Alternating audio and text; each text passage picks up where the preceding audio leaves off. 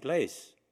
Y estamos muy contentos de tener ustedes con nosotros. Gracias por su presencia con nosotros hoy. I could go on and preach a sermon in Spanish, but that wouldn't help the most of you. So one day we'll understand everybody else's language. I think in heaven, all the languages will be there. We'll just be able to understand them all. And we'll see the rich blessing that Babel, though a curse, turns out to be when it's glorified. So praise be to God. I have one verse this morning to read from the Scriptures. It's from our Lord's Sermon on the Mount, Matthew 13, not the Sermon on the Mount, but his Sermon of Parables from Matthew 13, and it's this one verse, verse 44, and it says this: "The kingdom of heaven is like treasure hidden in a field, which a man found and he hid, and from his joy goes and sells all that he has, and buys that field." Let's pray.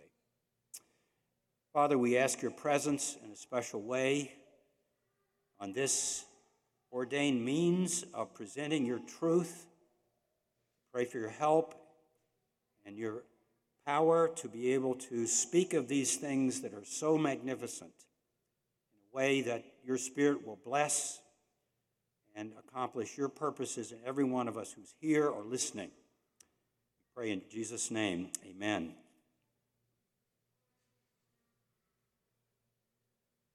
I don't know about you, but when I was a kid, we had to memorize Scripture, and I'm so glad that that's a part of the program here for children, young people. We had these ABC verses all the way through Z. Zealous for good works was the Z verse. All have sinned and come short. Believe in the Lord Jesus Christ and you'll be saved. Come unto me, all you who labor, and so on, right through the list. But somehow we stop doing this when we get old enough to be able to do it, I guess. We're not in the class. We don't have to go through memorization. And I will unabashedly tell you that this morning my goal, or at least one of them in this sermon, is to get you memorizing Scripture again if you aren't. And I want to use this text as a means to do that. You know, the Lord Jesus also said, where your treasure is, there your heart will be also. And this verse that I read in the beginning, this man who finds a treasure and it's hidden and he hides it again, it's what it really means, it's the same verb, and he sells everything he has to be able to buy the field. Now, generally speaking, commentators believe that the treasure is Christ. He is the treasure of all treasures, Jesus' priceless treasure, source of purest pleasure, we sing. But Jesus is also the Word, and he's the Word made flesh. And so therefore, where do we find out about Jesus? Authoritatively, finally, comfortably from the Scriptures. So I want to suggest to you this morning that another way of looking at this text is that the Word, and that whole Word, is the field. From in the beginning, God created the heavens and the earth, to even so come Lord Jesus. And there are treasures scattered all through this field. In fact, there are fields, many different types of fields. We have prophecy, we have history, we have poetry, we have the Gospels, we have the epistles, etc. And there are treasures in them. And I want to encourage us to take even those memory verses that you have, that you know, and investigate the field so that we see why, as we study it and reflect on it and meditate, the Holy Spirit inspired the prophet or the apostle to write those verses, put those treasures in those fields. Now let me give you some examples. We've already had them this morning in the reading. Perhaps you felt very odd hearing this Jeremiah 9 passage read. lamenting women over coming disaster. But then there's this treasure right in verses 23 and 24. Let not the wise man glory in his wisdom. Let not the mighty man glory in his strength, the rich man in his riches. But let him that glorieth glory in this, that he knows me and understands that I am the Lord. So the question is, why is that treasure put here? I'm not going to answer that question for you. I'm going to let you go home and think about it, because we're going to deal with another passage and another treasure. But here's another couple of examples. Joshua begins and ends with these treasures. Moses is gone. Joshua's got the responsibility to lead the Israelites into the land and conquer it. What does God tell him in verse 8 of the first chapter? This book of the law shall not depart out of your mouth. You shall meditate thereon day and night, that you may be careful to do according to all things that are written in this law. That will make your way prosperous, and that will give you great success. And then they have the conquest. It's not totally finished. It's time for Joshua to die, chapter 24. And he gives them a farewell speech like Samuel did. And he says, I'm leaving you. You've got more work to do. Will you follow the true God, or will you go back to the gods that Abraham worshiped before God called him out and brought him here? But as for me and my house, we will serve the Lord. What a wonderful treasure. And then one other, they're just everywhere. I'm just giving you some samples. In 2 Corinthians 8, Paul is writing to the Corinthians about helping the poor saints in Jerusalem by taking an offering. And he's telling them reasons and how this will abound to thanksgiving for more people. That's really why Paul wants it to happen. It's not just to take care of them, it's that more people will give thanks for God's work, because Paul wants more people thanking God. But in the middle of that 8th chapter, we have this treasure. For you know the grace of our Lord Jesus Christ. Though he was rich, he became poor, that you, through his poverty, might become rich. So we've got this principle of treasure in the fields of Scripture. And my goal, as I say, is to encourage you to be hiding these in your heart and your mind. You know, there are nations, there are places where they can't have Bibles. They don't have them. And in the beginning, a lot of the first Christians may have been slaves and not even literate. They had to depend on preaching and teaching and to memorize whatever they were told of the Scripture before the printing press made it possible to have Bibles. What a privilege we have. It could be taken away as it is and has been in other parts of the world. Well, this morning especially, I want us to focus on one buried treasure in this 14th chapter of Romans. Maybe you noticed it as it was read. And it's verse 17. And here's how it reads. For the kingdom of God is not a matter of eating and drinking, but of righteousness and peace and joy in the Holy Spirit. Now, I think what we ought to be doing when we find these treasures is saying, how come it's here? Why is it put in this place? Why does Paul take this verse in this passage to mention kingdom for the only time in the book of Romans? Even though Paul always preached about the kingdom. You read in Acts 14, you read in Acts 19, and twice in Acts 28, which we heard read for us last week, that when Paul spoke to people, when he evangelized them, he was talking about the kingdom of God. But in Romans, this is the only place where the word occurs. And you have this magnificent, maybe the most structured, glorious of Paul's epistles. It gets to this 14th chapter. You've got 8 chapters of tremendous doctrinal treasures all through those passages. And you get to chapters 9 to 11, and you're finding out the difference between the Jews and the Gentiles when it comes to understanding the gospel and why. Paul explains it. And he ends with one of the greatest treasures in Romans, Oh, the depth of the riches, both of the wisdom and knowledge of God. That's the way he ends this chapter when he's dealing with such a problem. And then he begins chapter 12 with another couple of treasures. I beseech you, therefore, brothers and sisters, by the mercies of God, that you present your bodies a living sacrifice, holy, acceptable to God, and so on. And then he develops that in chapter 12, how that works, how you apply this. Chapter 13 tells the Roman Christians how to live under a secular government. Very important chapter.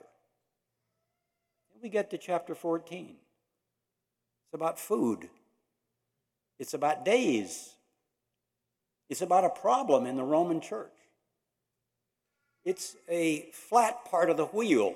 They're out of kilter when it comes to these things of eating and drinking. It's a problem. This is a tremendous church. Paul will go on to say to them in chapter 15, I'm convinced you are full of goodness and able to admonish one another, encourage one another, exhort one another.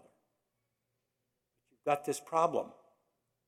So he takes it up in chapter 14. He doesn't want to see the church divided over foolishness, over food and drink. And he uses a lot of arguments. He tells them that they should be respecting one another. In every church, in every family, in every marriage, there are differences. Are we going to try to make people just like us, or are we going to recognize that's the way God's made them? Unless it's sinning, and of course all of us sin at one time or another, and far more than we want. We're serious Christians. We need to accept one another's differences, personalities, ways of thinking and speaking and doing things, and particularly on these secondary matters like food and drink. So how does Paul deal with this problem? Surprisingly, in a way we would not define as practical. It's solid theology. It's God-centeredness. It's getting things that are most important back in view so that we'll treat things that are lesser important where they belong. So that's what Paul's doing here in this wonderful text. For the kingdom of God, folks, you Romans who are talking about whether you should, Jews, observe certain days or Gentiles not, or you Jews don't eat certain things and Gentiles do. And of course, they had a mixture of Jews and Gentiles in the church. I want to say to you that you're to welcome one another, but not to argue and to quarrel. So here's the solution. Here's the foundation for all that I've said before to you and that I'll say after this. It's this verse. So what I want to do is walk through this treasure with us this morning and argue the case that Paul is giving us here, the kind of checkup that we need for not just food and drink, but for all the distinctions that we have a tendency to make among people. Cultures, languages even. Of course, if we can't speak somebody else's language, we can't communicate with them. But whether they're rich or poor, young or old, married, single, divorced, whatever, widowed, whether they have a job or don't, what age they are, none of those things are the things that Paul is going to focus on to solve this issue in the church. He's focusing rather on what is the kingdom of God. Do you realize, he's saying to them, which he says all the time in his epistles, do you realize, Christian, who you are? More importantly, do you realize whose you are? Who you belong to? What you came from? Where you're going? What price it was that put you where you are and brought you together? You people are so different. What are you doing here together? Look at us. What are we all doing here together? What brought us together? God. And for his kingdom, to advance it. That's why we're taught to pray, thy kingdom come, thy will be done. That's what we want, or we should want. So let's go through this text and think about it for a minute. It starts out with this little word for.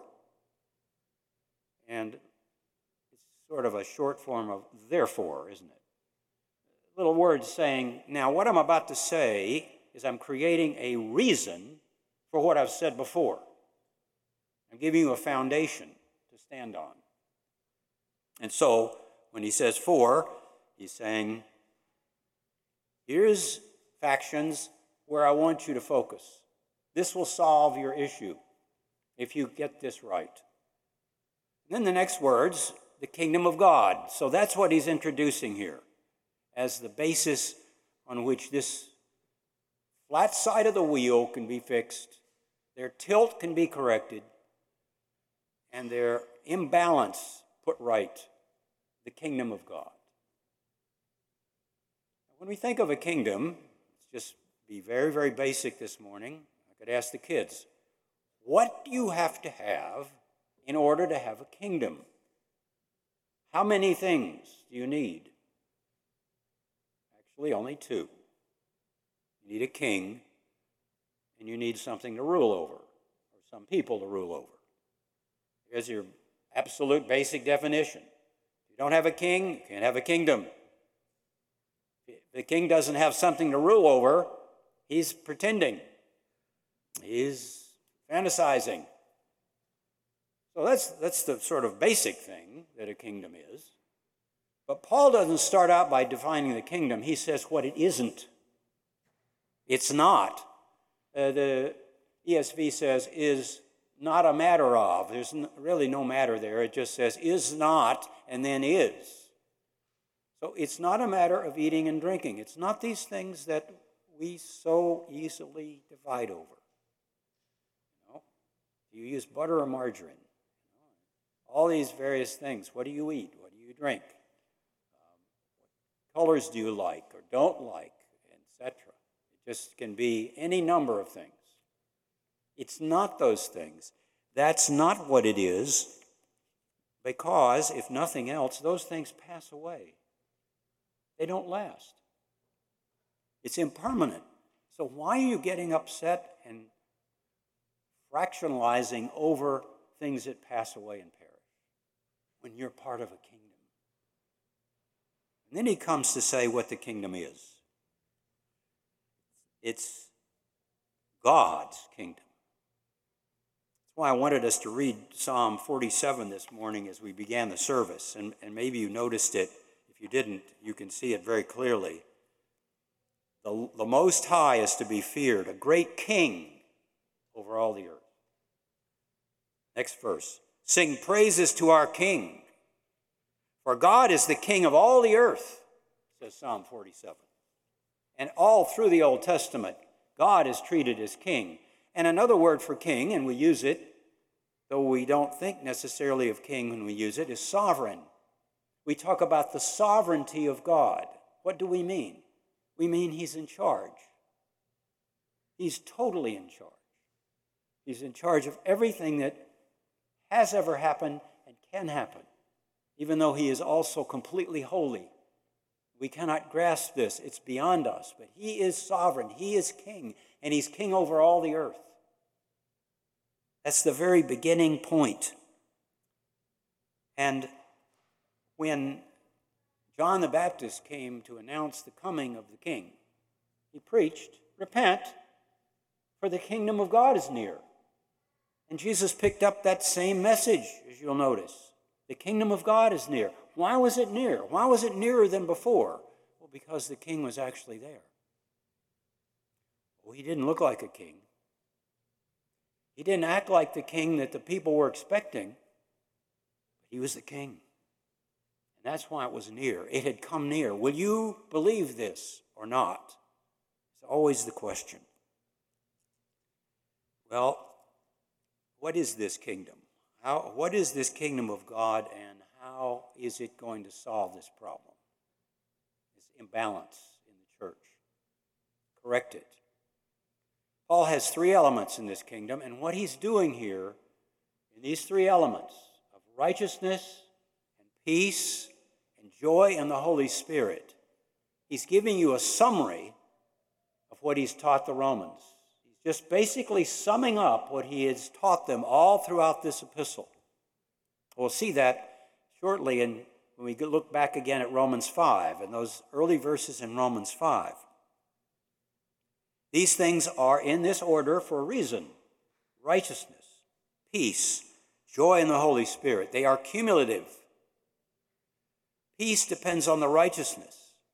Joy depends on the righteousness and in the Holy Spirit and the peace. So let's consider them and see if this is true. What do we think of when we think of righteousness? In the Sunday school class this morning, we had an interesting discussion about this. And I would say that, first of all, the world has an idea of what righteousness is. People that aren't Christians. Often it's called justice, and that's as far as it goes. Or good deeds, and that's a sort of kind of righteousness. But biblical righteousness, godly righteousness, starts with God and the realization that we don't have his righteousness. We aren't righteous as he requires, and we need it. How do we get it? We can't get it by earning it. We can't get it by tears. Top lady's hymn, should my tears forever flow, all for sin would not atone. Thou must save, and thou alone. So when we speak of righteousness as evangelical Protestants, believing what the New Testament makes so clear, we're talking about being justified, declared righteous by faith in the righteousness of Christ, where he took our sin, we receive his righteousness. That's our position in Christ as righteous. But that's only half the picture.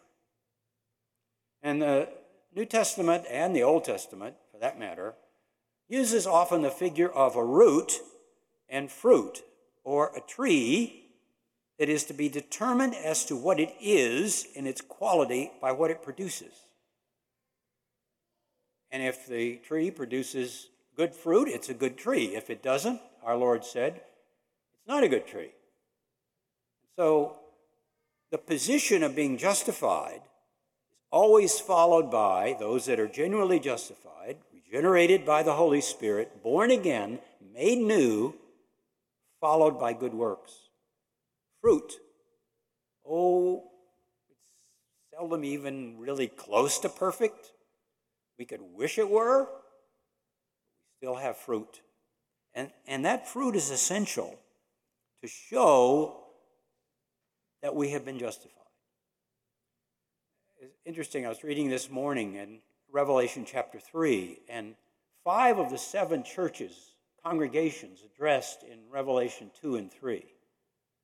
When Christ starts speaking to them, he says, I know your works. I know your fruit, he's saying. I see what you're doing or you're not doing. I see your works as good or not. Those that need to be encouraged, those of which you need to repent. And John has a striking statement when he says, let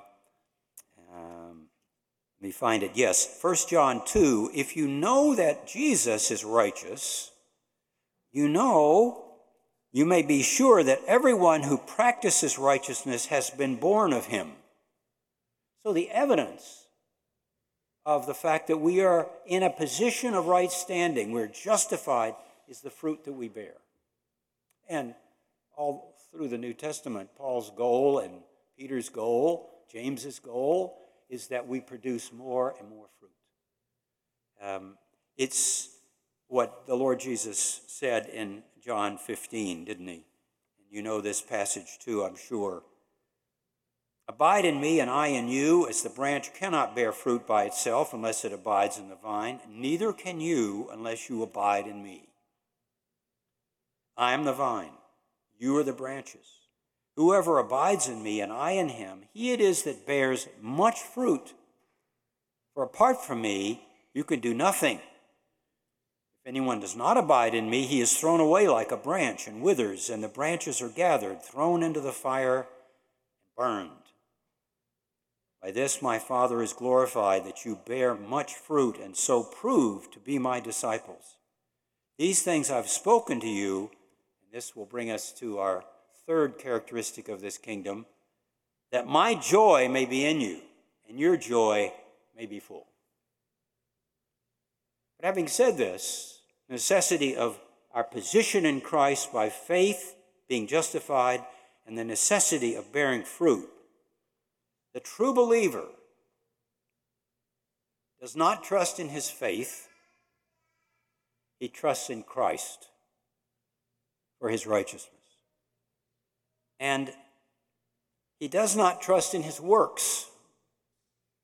So we do not look at our works, or even the works of another person, to verify definitively whether or not they're a Christian. We want to be charitable. We want to be kind. We want to be loving and accept people as much as possible who call themselves Christians and encourage them.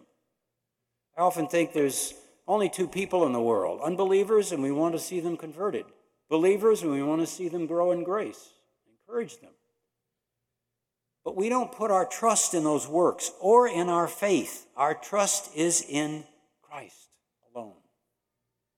And so the evidence that we are producing fruit is we go on repenting when we sin. We go on trusting. We go on confidently that the Lord is our Savior and our salvation. So this righteousness is critical. It is a cornerstone of the kingdom of God. Do we have it? Is Christ ours? Are we in him? Are we growing in grace and in the knowledge of Christ? Do we have the desire to produce more and better fruit, whatever we're doing? And I'm not talking just about witnessing to people or seeing people converted. That's wonderful. We should want to do that when we can. But in every sphere of our life, all legitimate work and activities can be done in righteousness. It's an offering to God of thanksgiving for his righteousness imputed to us in Christ. So that's just the first stone. The second stone, peace, something else the world talks about, but knows very little about, certainly in terms of lasting peace. Oh, there's so much talk about this. Peace here, peace there. I'm thinking of my beloved Colombia and the fact that the former president received the Nobel Prize for peace because of purportedly reconciling one of the factions that were totally out of control. Well, the situation is almost as bad as it ever was, and there's no real peace. And why? Because it's not biblical peace. That's the only true peace. The New Testament says Christ is our peace. He's broken down the walls that separate us. And so this peace that Paul's talking about is, again, of two parts. It's a vertical first, and then it's a horizontal. We're reconciled with God. We have peace with God through our Lord Jesus Christ. We are reconciled with him. We have access to God, which we didn't have before. That's the kingdom. When you come into the kingdom by faith, you are reconciled with the King. You're on speaking terms with him. He's on speaking terms with you. Gives you his spirit. Then there's the horizontal, which is very parallel to the fruit of saving faith. There's peace with one another. We are reconciled with one another. Or if we're not, we're miserable until we are. And we're ready to forgive. We're ready to acknowledge our fault. Or we're even willing to say, okay, I don't think I was wrong, but I'm still sorry, and I want this to be straightened out. I don't want flat parts to our relationship, tilts, imbalance. So true peace coming from God through Christ, received by faith, with God and with one another. But then the culminating part of this, treasure. And this reality is joy. But it's not just any kind of joy. As kids, we used to sing a chorus. I don't know if it's still around. I've got the joy, joy, joy, joy down in my heart. And Somebody say, where? You say, down in my heart. Well, if you've got the joy down in your heart, it's because Jesus lives there. And he's convinced you that real joy is knowing your sins are forgiven. You're right with him. You can be right with others. You're not subject to condemnation anymore. Joy in the Holy Spirit. That's very, very different from, again, the world's kind of joy, and it's even different from having fun. You can have fun. But you can have joy in the Holy Spirit. Be like my dear friend Rick Daniels' wife, who was stricken with MS when they'd been married for 5 years. He cared for her as a full-time caregiver for her for the last 7 years of her life. Sandy, almost invariably, even though suffering, and she could let Rick know she was suffering and whatever, there was a joy there. And there was a joy in his serving her. It went beyond anything that could be manufactured or produced by what the world says is joy. Joy in the Holy Spirit is knowing that you're right with God, right with one another, and you're doing his will the best you know it. It's amazing where we see this joy show up. Psalm 4 says, you have put more joy in my heart than they have when their grain and wine abound. Peace, there's joy and peace linked. I will both lie down and sleep, for you alone, O Lord, make me to dwell in safety. So, source of joy is God. It's being a part of his kingdom. Nehemiah said, the joy of the Lord is your strength, Jews, as you look at this beginning of a new temple.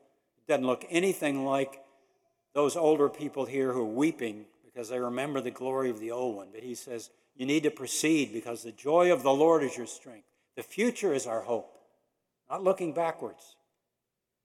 In Acts 13, the last verse, another treasure. After all the sufferings that had gone on, and Paul had been kicked out of Antioch of Pisidia, we read this, the disciples continued on, filled with joy in the Holy Spirit.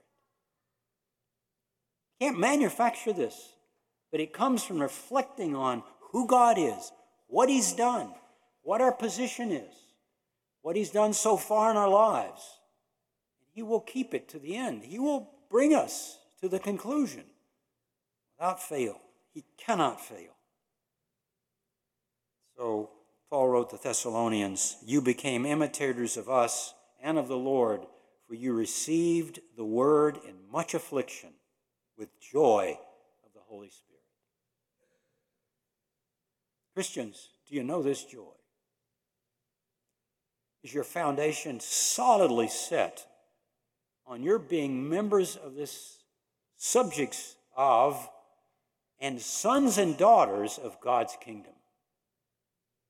It doesn't matter what else is going on with us, ultimately. When we come to die, what's going to matter is this kingdom. And are we there? Are we in it?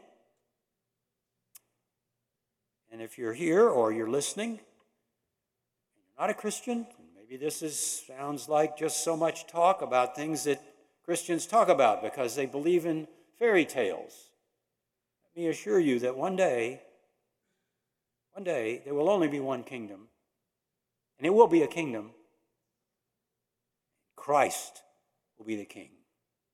And he will be manifested and shown in all of his glory and beauty and power and majesty. Every knee will bow to him, as we've sung already this morning. Every tongue will confess that Jesus Christ is King, is Lord, to the glory of God his Father. That's our hope, dear saints, this morning. And I trust that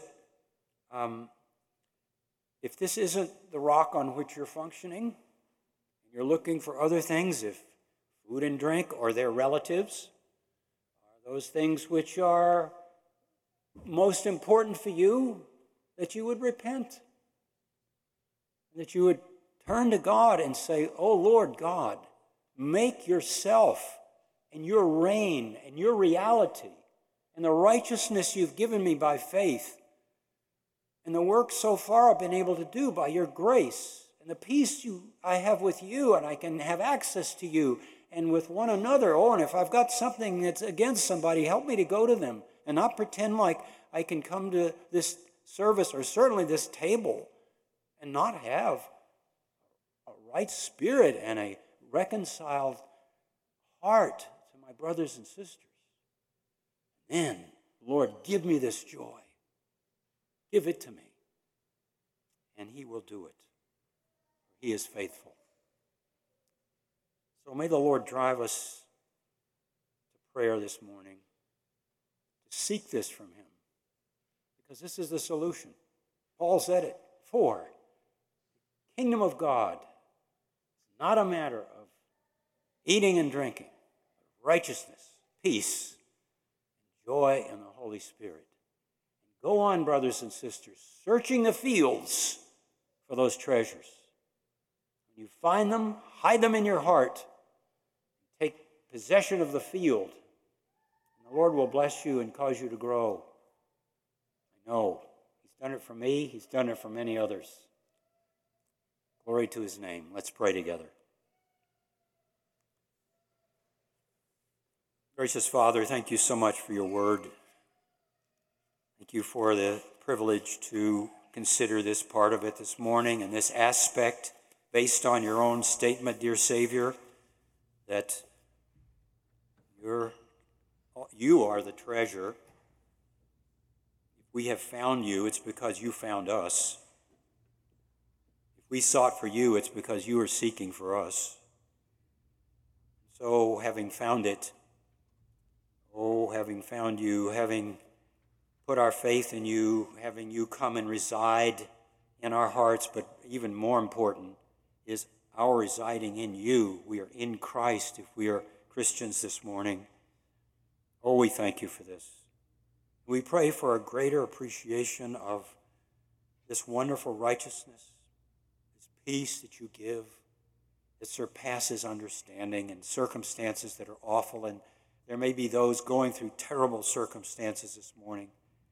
Strengthen the afflicted, O Lord. Encourage them. Mend them. And Lord, for this joy, that we would have it on top of everything else. No matter what's happening, that we can rejoice because our names are written in heaven if we belong to you. Accomplish your purposes again, we pray, O Lord, in the name of Christ. Amen. Amen. We'll sing a hymn to think on these things.